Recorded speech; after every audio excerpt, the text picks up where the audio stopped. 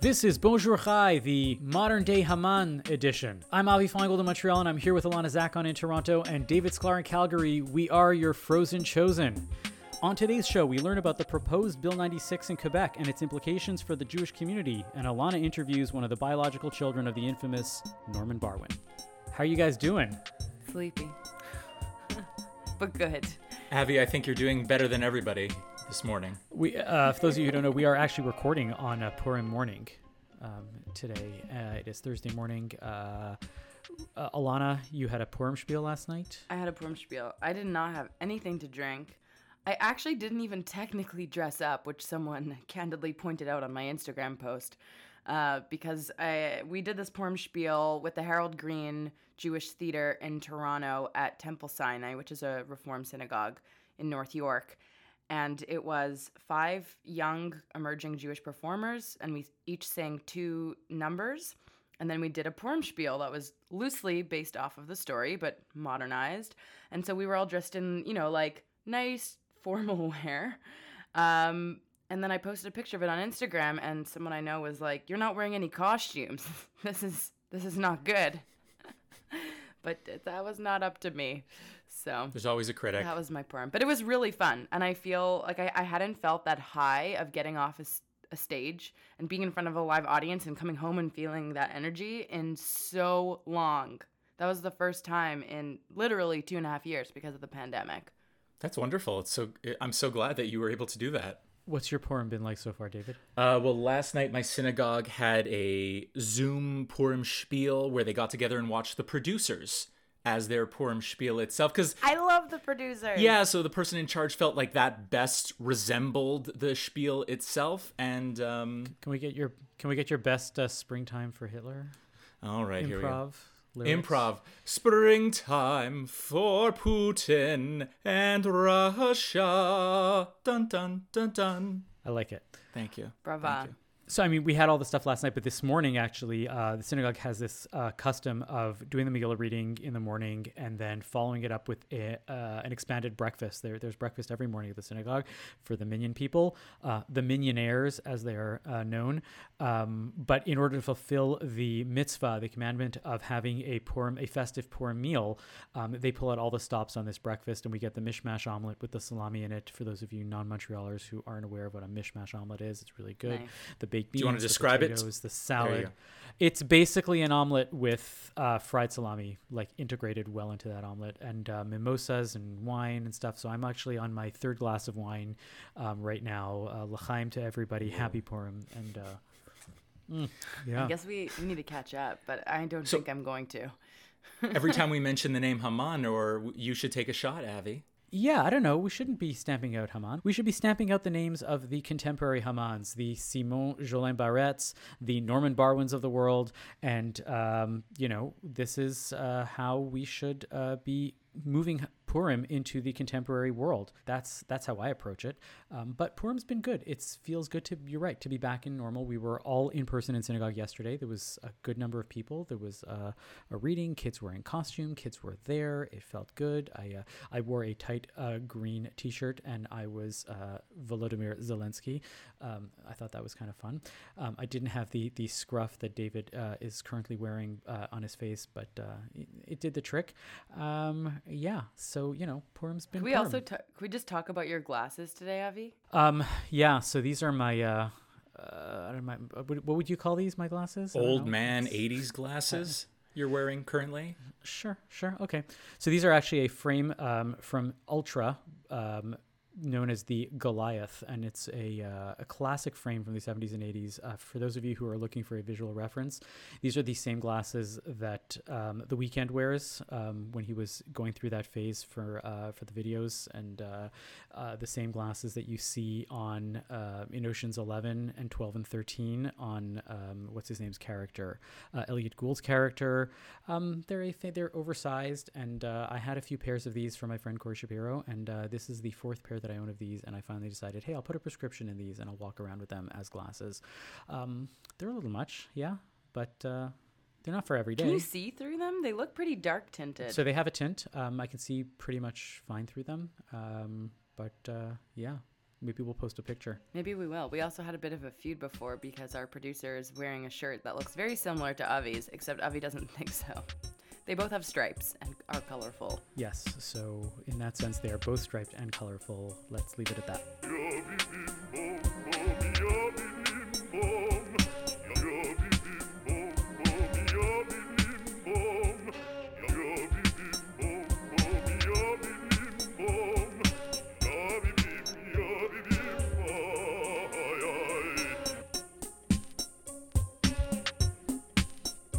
So, Bill 96 has been in the news again lately as it slowly but surely makes its way through the National Assembly in Quebec. For those of you non-Quebecers, Bill 96 is the overhaul of the French language laws in Quebec, and it seems like everyone here has an opinion about it. But, I don't know if this is a Jewish issue or not. I guess it depends on who you ask. One thing that does have many people concerned is its role in the future of rabbinic clergy in Quebec. So earlier this week, I did speak to one of the chairs of a rabbinic search committee, and we'll play that in just a bit, but I figured we'd take a minute and provide some more context. Have you guys, as former Montrealers, even heard about Bill 96? Have you heard anyone outside of Montreal discussing this? Only through you, to be honest. None of my family members have called me up about this one yet. I feel... David? Yeah, no, I speak to my parents all the time. It was on Bill 21 or Bill 96 because I tell them, you know what, I think it's time where you, as Anglo-Montrealers, have to pack your bags and leave and either head to Toronto or head to Calgary and live with me, because soon all the Anglos will have to be forced into exile, just like the Jews of past. So you're saying that it was justified that everyone left Montreal? Oh, no, I'm not saying that any of it was justified. I'm just saying this is the logical way that it's working, and that whether it's Bill 101, Bill 96, Bill 21, what is the future of the Anglo-Jewish community in Montreal, where I always just feel that they're getting squeezed more and more. Now, does anyone really outside Quebec care all that much? No, the greater population really doesn't understand these laws or know anything about these laws, and I think the rationale is as long as Quebec doesn't interfere in any federal jurisdiction, as long as they don't bother us out here in the West, we could care less what they do inside. But Alberta sort of has a hate on for Quebec all the time. Okay, let's take 5 steps back. For people who don't live in Quebec, which is probably a lot of listeners, since this is a national podcast, Avi, can you explain what Bill 96 is? Yeah, so essentially it was introduced last year as an overhaul of the French language laws, which haven't been really examined or, changed in any major way since probably about the 70s, since Bill 101. It is wider in scope. It affects signage. It affects French being used in businesses. The area that I care about a lot is, and what actually ends up focusing a lot on here for this discussion today, is more about the schooling, right? So they're actually limiting access to CEGEPs. They're proposing to put a cap on the amount of students that they can have in English CEGEPs. And for people who don't know what CEGEPs are, do you want to explain that too? So you guys know what CEGEP is. You should explain I'm what CEGEP so is. good at explaining it. I have to explain this like everywhere I go because I've lived in so many other places. So in Quebec, we don't have grade 12. And so instead of that, there's a 2-year program that's kind of like a college, except for it's mostly government funded. So it's basically free. Other than your books. And you have the option to really explore something that you want to explore. You could take like a general art. It's basically like a post-high school, pre-university 2 or 3 year program itself. It's very cheap. It's about like $100 a semester. And it's really, I think it was designed really for young 17, 18, and 19-year-olds to sort of explore what they would potentially want to do in university. I loved it. I went to CEGEP at Dawson College. It was a great way to sort of explore, do I want to try this? No, it's very easy to meander about and yeah, without the cost. Without the cost of wasting money on your bachelor degree that absolutely. You end up leaving. So essentially they're going to limit access. They're proposing to limit access to CEGEPs. They're cutting funding, which is a big issue that Dawson was supposed to be, a major Dawson expansion was supposed to be funded, but they're not, or they're saying that they're not. So a lot of this is in the area there. But there's a clause that's going to eliminate until now, there was a clause that allowed new immigrants to send their kids to a non-French school for 3 years and then to renew it. And then now, partially what's going to happen, or what's the proposed amendment, is that they are going to eliminate that renewal period. So basically, any new immigrant is going to be allowed to send their kids to a non-French school for 3 years, and then that's it. You just have to start sending your kids to a French school, at that point. And would that be an immigrant, like an international immigrant, or even someone from another province making residency in Quebec? No, so it's if you went to an English-speaking school in Canada, right, you're automatically exempted from sending your kids to French school. But anybody coming in from a foreign country is going to have that issue. And it's coming up right now with the idea that like any Ukrainian immigrants that are coming in are going to have to go to a French-speaking school. And, so, oh, this is great. We're going to have more French speakers in Quebec. And other people are like, these people just went through a war, right? Why are you enforcing some other, bizarreness on them? Let them just live and be human. But anyways. Right. But is it really bizarreness when the majority of Quebec population speaks French itself? So the understanding is, there's so many places you can move to in Canada if you go that will be English, right? The one exception being Quebec, where if you do end up immigrating to that particular province, it is expected, and it's to the benefit of most immigrants that if you go there, you should be fluent in French. So Avi, can you tell us more about how this affects the Jewish community? Yeah, so I mean, look, there are many people who don't think that this is a Jewish issue. This is purely an Anglo issue, but it's not particularly affecting the Jewish community. Aside from the fact that many Jews do identify as Anglos and do feel threatened by the bill as people like that, even though by now everybody's pretty much bilingual, right? There is something that is more particular in this specific case is that there are members in the community that think that this is going to seriously curtail the ability for the community to hire rabbis from elsewhere, right? As it stands now, we don't actually have a single Canadian rabbinical school, which means that Canadians who want to go study rabbinics outside of the ultra-Orthodox community end up studying elsewhere. And oftentimes they don't come back. And if you look at the Canadian rabbinical landscape, particularly in Montreal, these are all non-Montrealers or non-Canadians for the most part even. There are definitely some Toronto-based rabbis that are from Toronto. There are a couple of Toronto rabbis that are in Montreal. I think I am one of the only native-born Montrealers that is a rabbi operating as some sort of a rabbi in Montreal right now outside of the, like I said, ultra-Orthodox community. But that's this is something that, concerns people, especially now that we have 3 synagogues in Montreal that are currently looking for a rabbi. So what is the community advocating in any way to change this? Has there been any talk of a way to fix the problem or the potential problem if this goes through? Yeah, look, I mean, there hasn't been much. There have been individuals in some groups who were starting to advocate the government about this. I personally was told, and again, I don't know how accurate this is.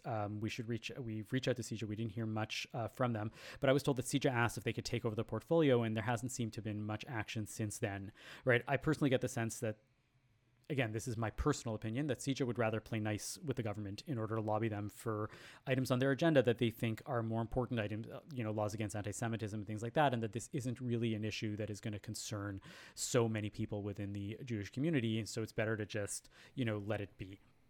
So, Avi, all this talk about the laws and how, to become a rabbi in Montreal, really just, I am curious, how hard is it to become a rabbi nowadays? I mean, it depends where you go. There's a lot of rabbinical schools online these days, actually, and I know people that are going through them. But, becoming a rabbi is anywhere from a 3 to 5 year process. Most rabbinical schools are much more on the 5-year track. It took me a little less time because I had a lot of the learning beforehand, and plus we weren't necessarily being trained as pulpit rabbis, so we weren't doing a lot of homiletics and a lot of pastoral care and pieces along those lines. It was mainly very focused on the legal aspects of becoming a rabbi, like learning halacha, learning various other areas of Jewish law.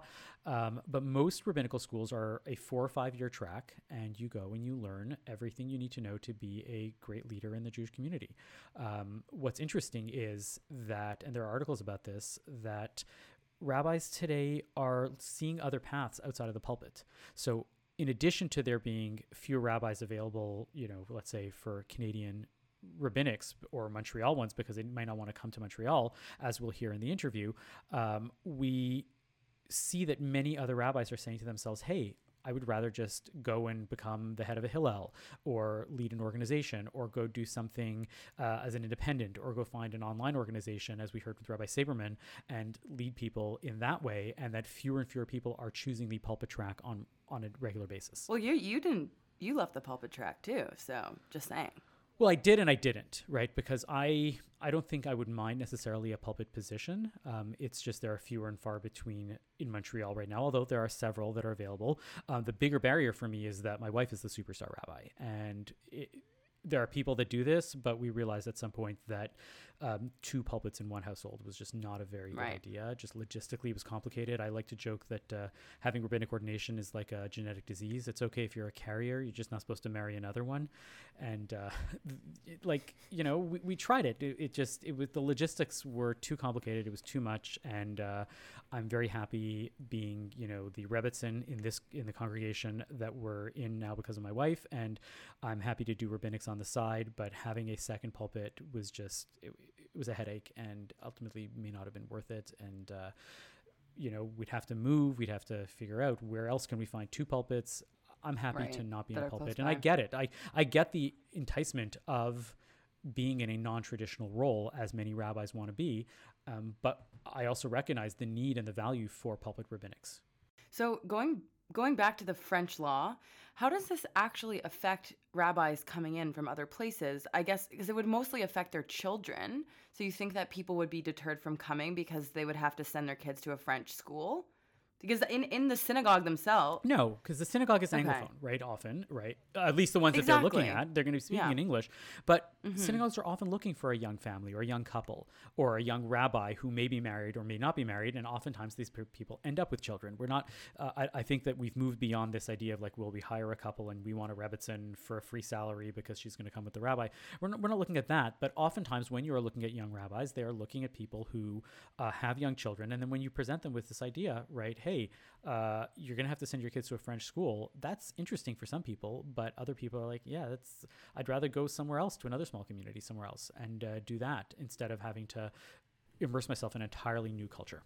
And then is there anything that the Jewish community can be doing right now to sort of find different avenues or ways to sort of encourage rabbis either from Montreal or abroad to bring them in, like new incentives, anything, price, costs? I don't know. I think there's any number of things that we can be brainstorming on. I'm sure you guys have ideas. Hey, let's figure out a way to bring new rabbis into a new community. There's probably all sorts of fun stuff that we can think of. I personally think one solution can and maybe should be setting up a fund for students.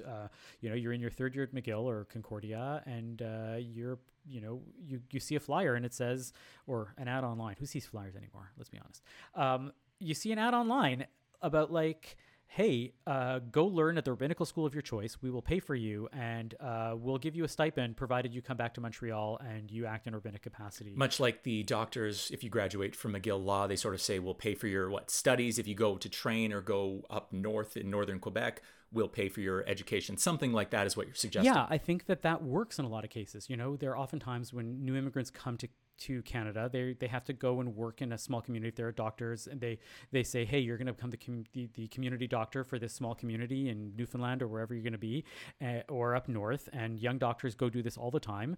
And there's a lot of financial incentives for them to be able to go and do this. And we should be able to say to young individuals in Montreal, come back here. You already are a Montrealer, you won't have to learn French. And it's not just about incentivizing people who are foreign to come learn in this entire new world that we're in, or the way that people perceive it, but to go and say, hey, you're Montrealers, you like it here, come back to Montreal, come be a rabbi. Or, use it as a positive. Come to Montreal, you can learn French, your family can be fully bilingual, and you can immerse yourself in this very European cosmopolitan city as a positive. Ideally, that's, I think, so much of what it is. But when we had Pierre Anctil on, I spoke about this also. This was, a much bigger approach. I spoke to a rabbi who told me that when he came to Montreal, the entire apparatus was that we're going to send somebody from the government to come and tutor you and anybody else in the office on your level of French, and it's paid for by the government, and it shows that we care about the language. And this bill essentially, and this is why I think it's really important to talk about it on Purim, because there are serious issues about Purim as well, right? What happened in the Purim story? And I'm just riffing here, but I think that this is important to be able to talk about. What happens in the Purim story is that you have Haman who feels disrespected, and so what does he do? Instead of saying, hey, let's make nice, I just want you to, whatever, and recognize that he's being a dick, right, to Mordechai, he goes and he says, hey, let's go and destroy everybody because I'm angry. I'm going to push that anger out, right? That's what happens what's happening with Putin. That's what's happening with any sort of like modern day villainy, is somebody who feels hurt, and instead of saying, hey, what's going on here? Let's fix this. Let's eliminate any anger, or let's figure out a way to do whatever it is I'm trying to do out of love. It's, I feel hurt, I'm going to push back and I'm going to hate. And that's what's happening here with the French government. They could have easily gone and made this, we love French so much, right? We want this to be something that everybody is part of. And instead, what happens is they just lash out and they say, we don't feel like French is enough here. We are going to go and punish people. You are going to have to do French. And that just pushes people away. And that's where I think the issue is here. And I think that we should be the ones stepping up and saying, hey, we love our country so much. We love our province so much. We want to be able to encourage people to stay here and to live here. But I don't see that coming from the government. I don't see that happening anytime soon. And I think that it's the responsibility of the Jewish community to step that up and to internally go and say, Montreal Jews should be taking care of ourselves if nobody else is going to be taking care of it. And we should figure out long-term solutions, because, we do need rabbis, and we are going to have a rabbinic crisis in a little bit of time when we need more and more rabbis, and fewer of them are going to want to come from outside of Montreal. So if my understanding is Bill 96 is like the Haman decree, Avi, you are Mordechai, Alana could be Esther, and does that make me Vashti? I'm just Harvona. I'm the extra guy who's like pointing out the important pieces, in the corner, because he's my favorite character, right? He's the guy that's just like, hey, yeah, don't you remember? There's that tree that you're gonna the gallows that you were gonna hang, right? Harvona's just mentioned once, and but he's got a good cameo. He's got a best supporting role for that. There are no small parts, only small actors. Well, how tall are you? I'm very short. Exactly. Let's get to this interview. Wendy Rapp is the co-chair of the Rabbinic Search Committee at Congregation Shar Zion Bethel in Montreal, and I spoke to her earlier this week.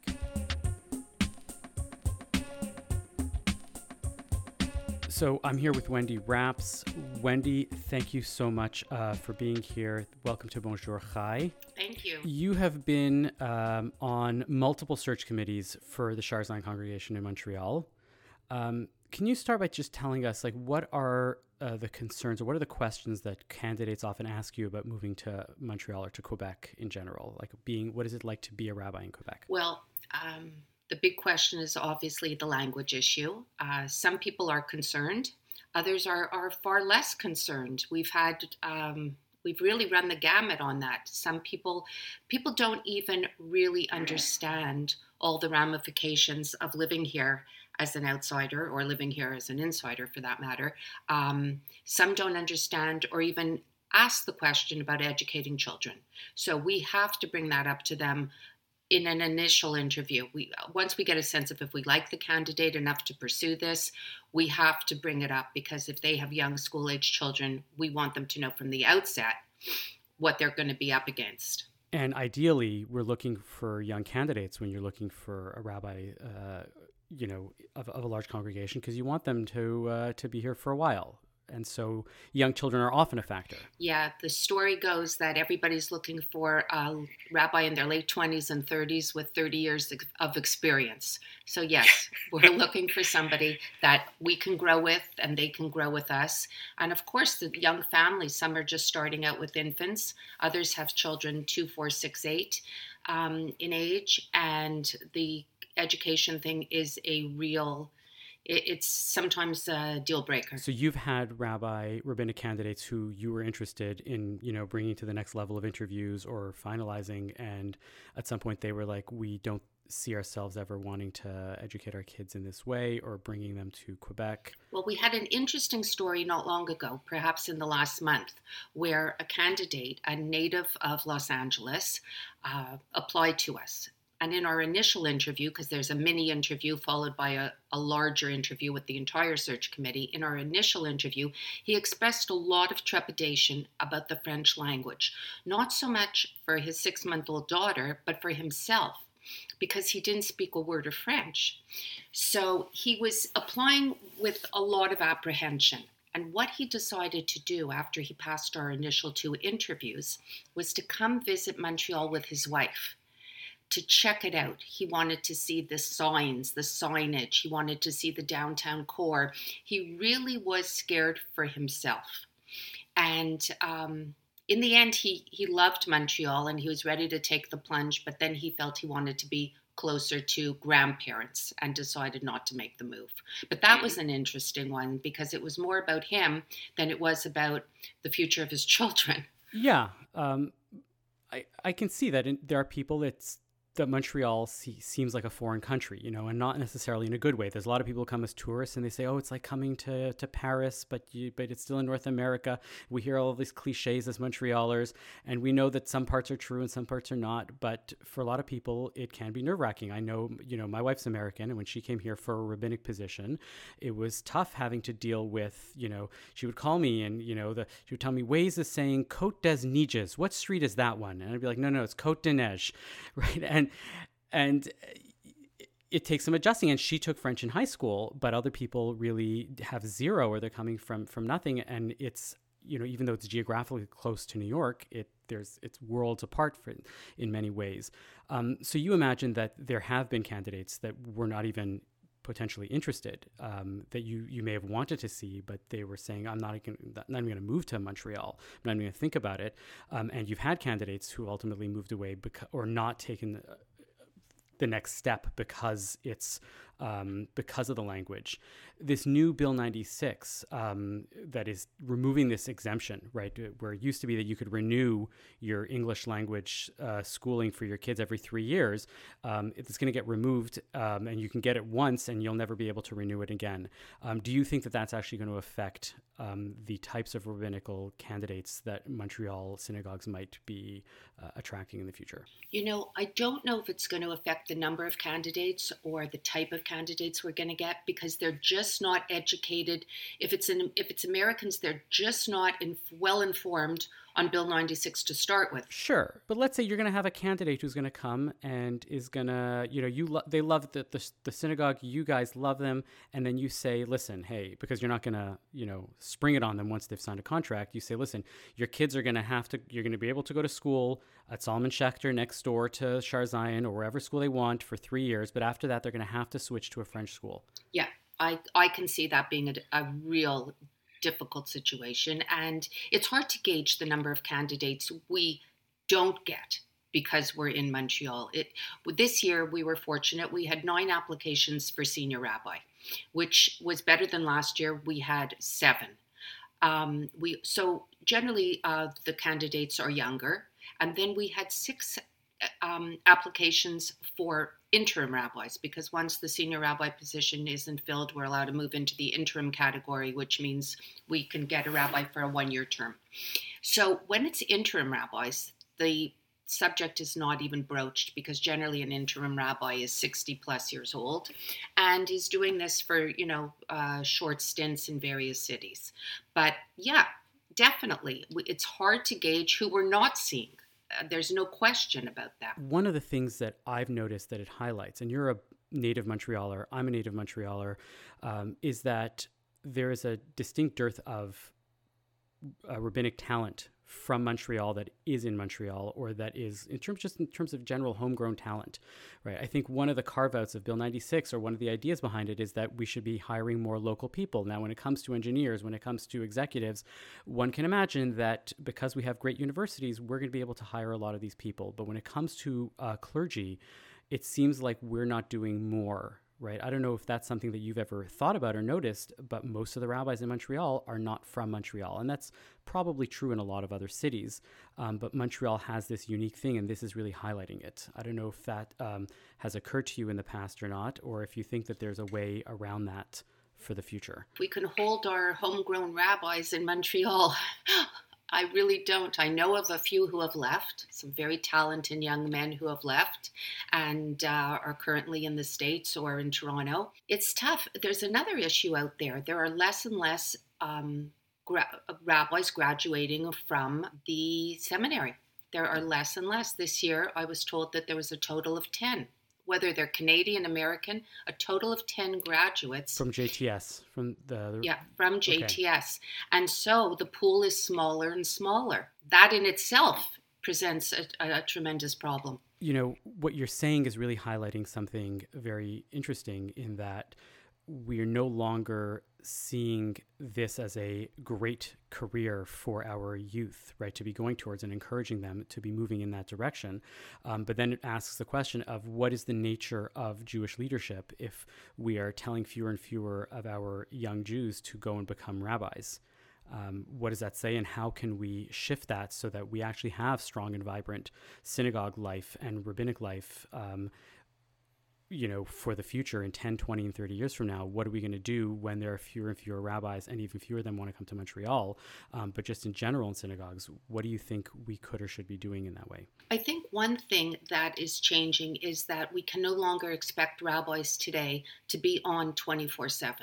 I think we have to be a little more creative in our thinking and a little more open, and allow for them to have some time in their own lives, in their personal lives. And I think one of the reasons less and less people are going into the rabbinate is because of the old school way of thinking. There's just not a free moment in your life when you're a rabbi. So today I'm starting to think that if we would approach it a little differently and be a little more lenient in what's expected of a rabbi in the course of a week, maybe we could encourage more people. I hope so. So where do you guys stand now in terms of Shar Zion? It's now March of 2022. Okay, so we've been at this since November, and what we found is that we have closed the search for a senior full-time rabbi. We were unsuccessful, but we were fortunate enough to find an interim rabbi who will join us for a year, and we are just waiting for our board of directors to ratify that candidate, and then we'll be moving forward in that direction. Okay, so that's going to give you a year to find and to think about what your next person is going to be, who your next wonderful long-term rabbi, hopefully. What do you think, given the situation, given the landscape post Bill 96, if it passes, and the ability to have a young rabbi with a young family changes, what do you think you're going to do going forward, supposing you're still on the search committee for the next rabbi? Well, we're going to continue to fill out that application and sell ourselves in the best way possible. Shar Zion Beth El is still a very prestigious, prominent synagogue in Canada with 750 plus families, and it is attractive to some. Just on a side note, last year we had a candidate very young who, from the States, when he was told that his children had to be educated in French, he was thrilled. He was embracing that as, oh, wow, they're going to learn a new language. So, and this is they weren't even looking for the exemption, is what you're saying. They were absolutely excited by it. So maybe we need to find a few more of those out there and keep our fingers crossed and keep our search going. Are you going to look elsewhere outside of the two main American schools and maybe look towards Europe and other places, because those European rabbis might have a greater interest in sending their kids to a French school, that might make a difference? Or is that not on your radar at all? No, we tried that this year. We advertised in the Jerusalem Post. We advertised in the Jewish Chronicle in the UK. We spoke to rabbis in Paris. We really did the gamut. We widened our net and we cast a wide net, and we found that we were most fortunate working within the RA, with the Rabbinical Assembly. Well, keep us posted. Wendy Rapps is the co-chair of the search committee at the Shar Zion Beth El in Montreal. Thank you for joining Bonjour Chai. Thank you. Thank you for having me. You can find links to what we spoke about in the show notes, and we'd love to hear your thoughts on the issue. You can email us at bonjour@thecjn.ca and let us know what you think.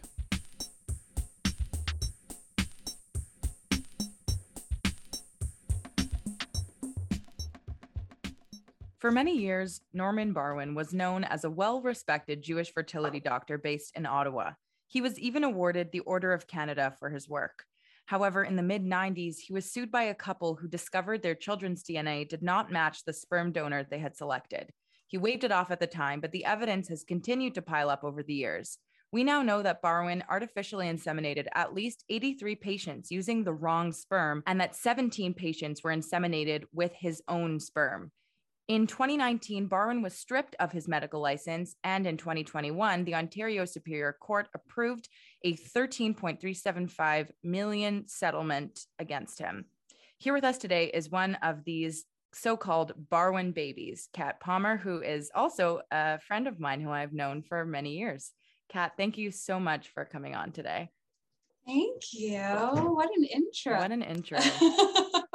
So you really did do your research. I did a lot of research. I wanted to make sure I got this right. So there's a lot of details. It's a long case. I had to sift through so many different articles. So first, let's just talk about your part of the story. So how did you first find out that Dr. Barwin was your biological parent?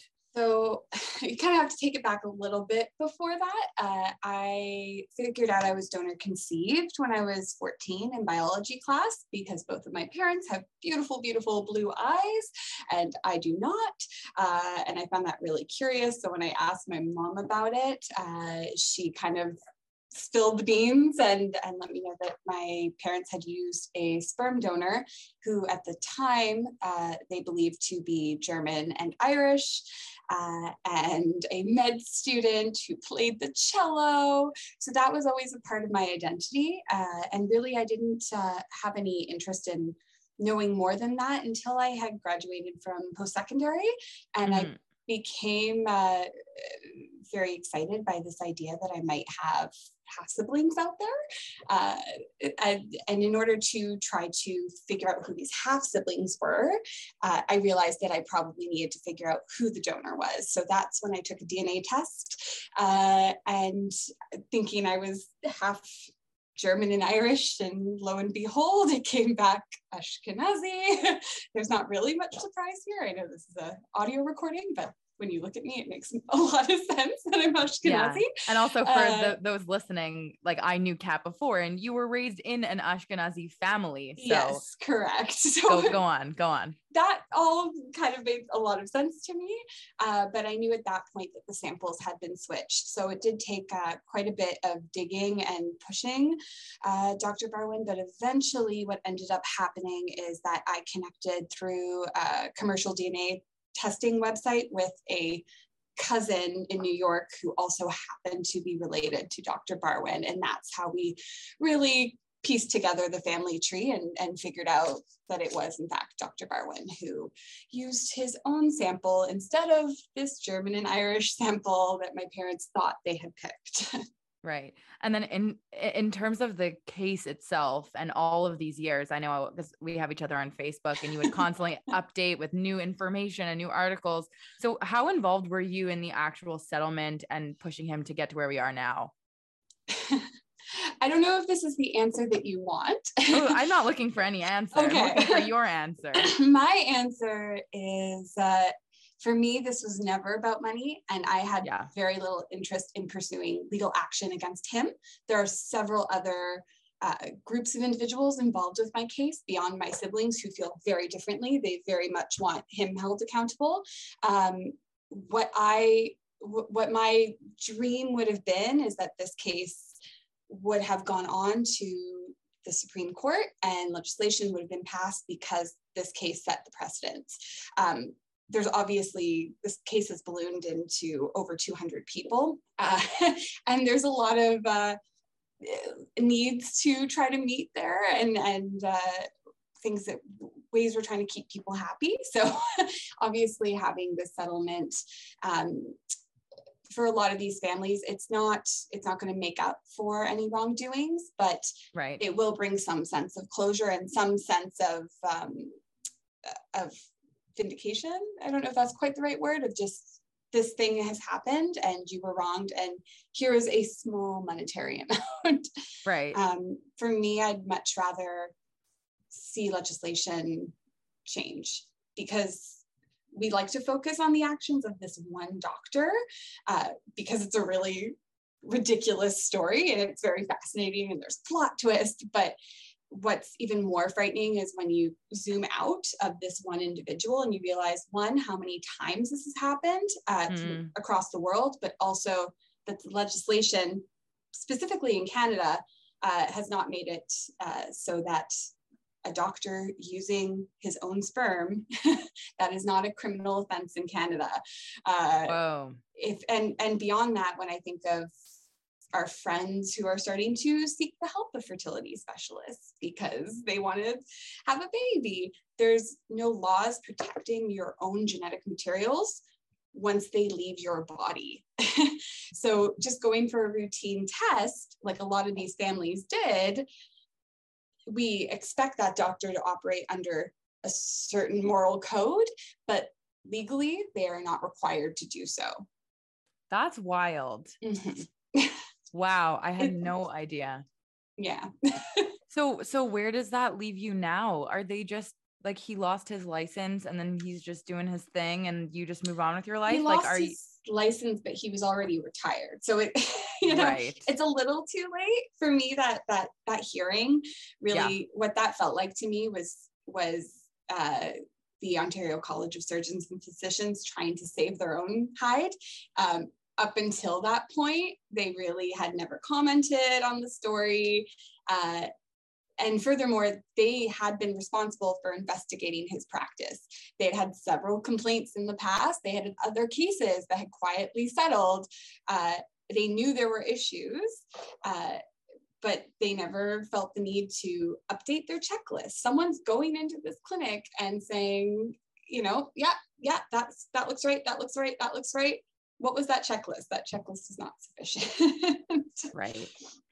So I'm really curious. You talked about your siblings, and I've seen you posting a lot about, especially one of the relatives you discovered named Rebecca Dixon, that you became quite close. Yeah. I'd love to hear what that was like to reunite with all of these people who are your relatives that you didn't know existed.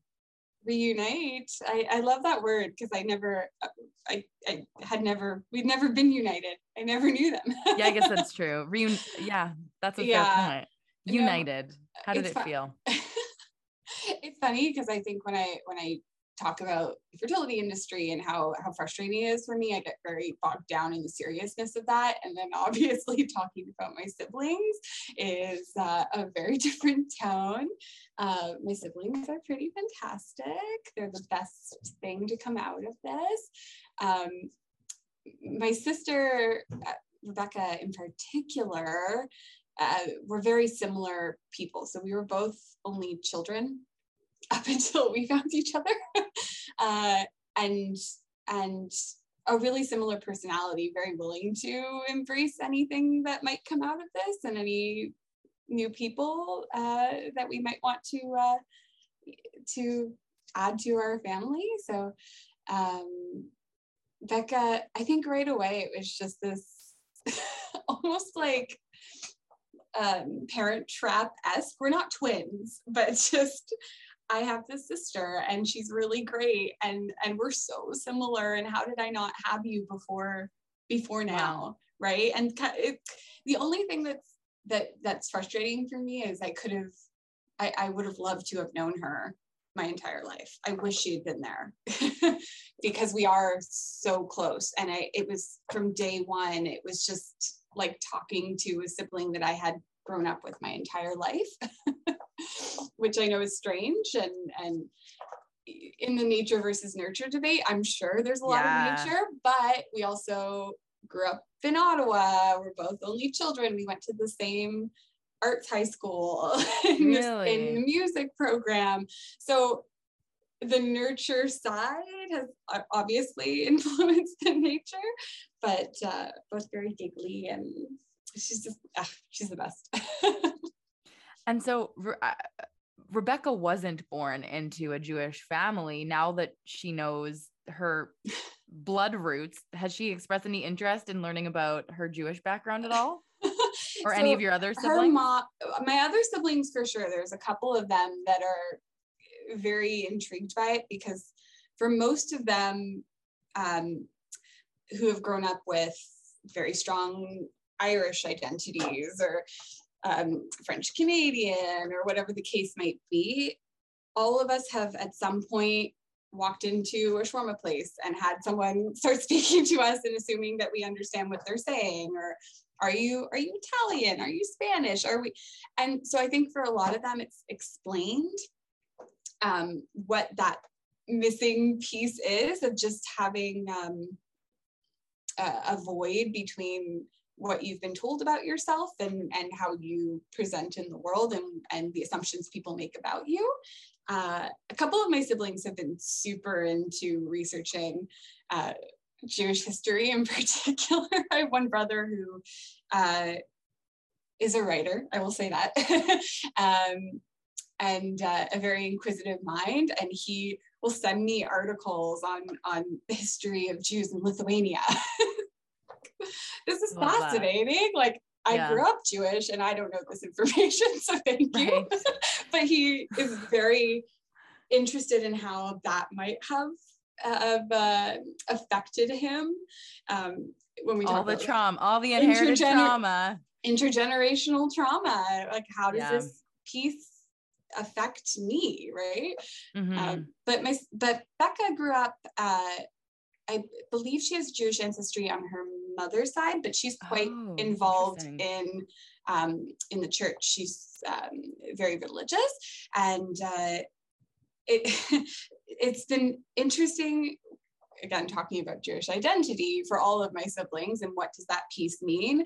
And when we get onto this false idea that, Judaism is just a religion, it's not an ethnicity. Well, here's this person who's ethnically Ashkenazi, but has a religion that doesn't match that. And what does that mean? What is that? And then also within my family, siblings who have been very confused about being able to claim Jewish identity because of the argument of being a patrilineal Jew, which to me doesn't make a difference. But within our community, that is a big discussion. Totally. Unfortunately, yeah. And just feeling like they can't claim that because they haven't grown up with that, right? Has there been any discoveries that you've made about your own, I guess, self-identity as a Jew, as a person from this experience? Like, have you had any positive or just like growth transformations because of this? Because I can't even imagine being in your shoes. It's impossible for me to picture myself in that type of situation. It's like out of a movie. Yeah. I mean, there's just certain moments when I look back throughout my childhood that start making sense. Like even in theater school, right? I had one teacher who taught dialects, and she had this concept of blood dialects. So the very first dialect you would learn in theater school was one that was in your background, because she felt very strongly that, one, it would come very naturally, and two, there's certain postures and certain ways that certain dialects hold themselves, and that enables the dialect to evolve more easily and more authentically. And I kept trying to do Irish and German accents, and I could not do them to save my life. And the thing that came really easy were Eastern European, like New York Yiddish. And I just remember thinking this teacher, completely writing off this teacher and just, oh, she's crazy. This is a ridiculous theory. Obviously it's not true. And maybe I'm just horrible at accents. And just certain things in my life that have held meaning for sure.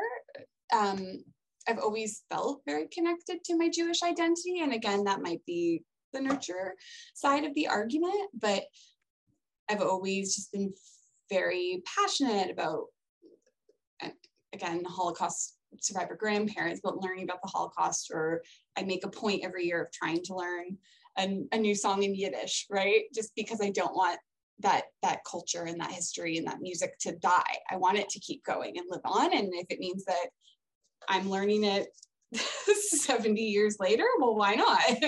But yeah. I don't know how it might have reinforced my own identity, or just it clicked. It just didn't feel right to say, oh yeah, I'm Jewish, but I'm German and Irish. That didn't. Well, now you know. It didn't make sense to me. Yeah. and it didn't make sense with the assumptions people would make about me based on how I look. Right. Whoa, there's so much there. I have one last question for you. Go for it. What did it feel like to have your life so public? Because I know, you went to theater school just like I did, and there is an element of public versus private already of like being on stage and people like reading your bio, but it's different when you're constantly doing interviews like this one for a really long time and people suddenly know who you are. Yeah, I mean, it's also, that's been strange for siblings who are coming on later down the line. You said well, 17 I know there was in your bio. That's how many are officially involved in the class action since last publications. But it's very strange to meet a sibling who has watched video clips of you and interviews about this topic, but I've never met them. I don't have a connection to them. And the other thing that was really strange when it first came out in 2016, that initial story, is that I had been living this for 3-4 years of actively looking and knowing it was Dr. Barwin and oh, I have this sister and this cousin in New York, and what does this mean? But I remember I was doing a show at the time, the week that article came out. And I just remember after the show in the lobby, all of these people I had known coming up to me because they hadn't experienced the story the same way I had, which was piece by piece by piece. They had learned the entire thing. And when you're hit with that entire story, it's extremely overwhelming. But I had learned it over time. So it wasn't as shocking to me, but I just kept getting, are you okay? Are you okay? Are you okay? Is everything okay? Oh my God, are you okay? But I don't know. I think for so long, my donor conceived identity was a secret and it was very shameful. And it was, we don't talk, even with my dad, right? I didn't have that conversation with my dad until I was 18 and I was leaving for school. Okay. It was very private. We kept it to ourselves. I think a lot of my family knew that I was donor conceived, but we never talked about it. And so in that way, I think it's been really healing in a lot of ways of just being able to be open and honest, because it's a ridiculous thing, right? But then it's also strange to be starting a new job, for instance, a couple of years ago. And my poor boss was so confused because he was like, well, oh God. Well, what did you do over New Year's? And I said, oh, I went to spend some time on the island with my brother and spend some time with my niece. Oh, do you have a big family? Do you have any siblings? Do you have any siblings is a routine introductory question. Right. And I'm in this new job. I don't want to just share this whole thing about my personal siblings. Yeah. But so, there's this hesitation of, well, I was raised as an only child. Well, you're talking about your siblings, but you were raised as an only child. What does that mean? So it usually comes out as, it's a long story. You should Google me and come back with follow-up questions. You have like a little handout you give them. It's like, here's the backstory. Well, I will answer questions later. I'm happy to talk about it. But it's I'm sure it's tiring. Yeah, because people are processing it, whereas I've had the time. It's just my life, right? It's not this crazy. It is a crazy story, and take a second at like a sibling hangout, a sibling reunion, to look around and realize how far I've come from being this only lonely child to having so many siblings that I stress about remembering their names and their spouses' names and their children's names and nieces and nephews and how old is this one and who now? Who's this now? It's a lot. Yeah. But what a whirlwind. Crazy. Well, thank you so much for your time, Kat. It was really lovely to chat with you and see you. It's been a while. Oh, Wendy was asking about you the other day. Oh, we had someone drop out of a little concert we were supposed to do. And she's like, is Alana here? And I was like, sadly, no. That was, for everyone listening, we were in a Yiddish choir together, a Yom HaShoah Yiddish choir. That's very sweet. You can tell her that I say hi. I will. And I hope we can talk again soon. Yeah, man. We'll talk soon.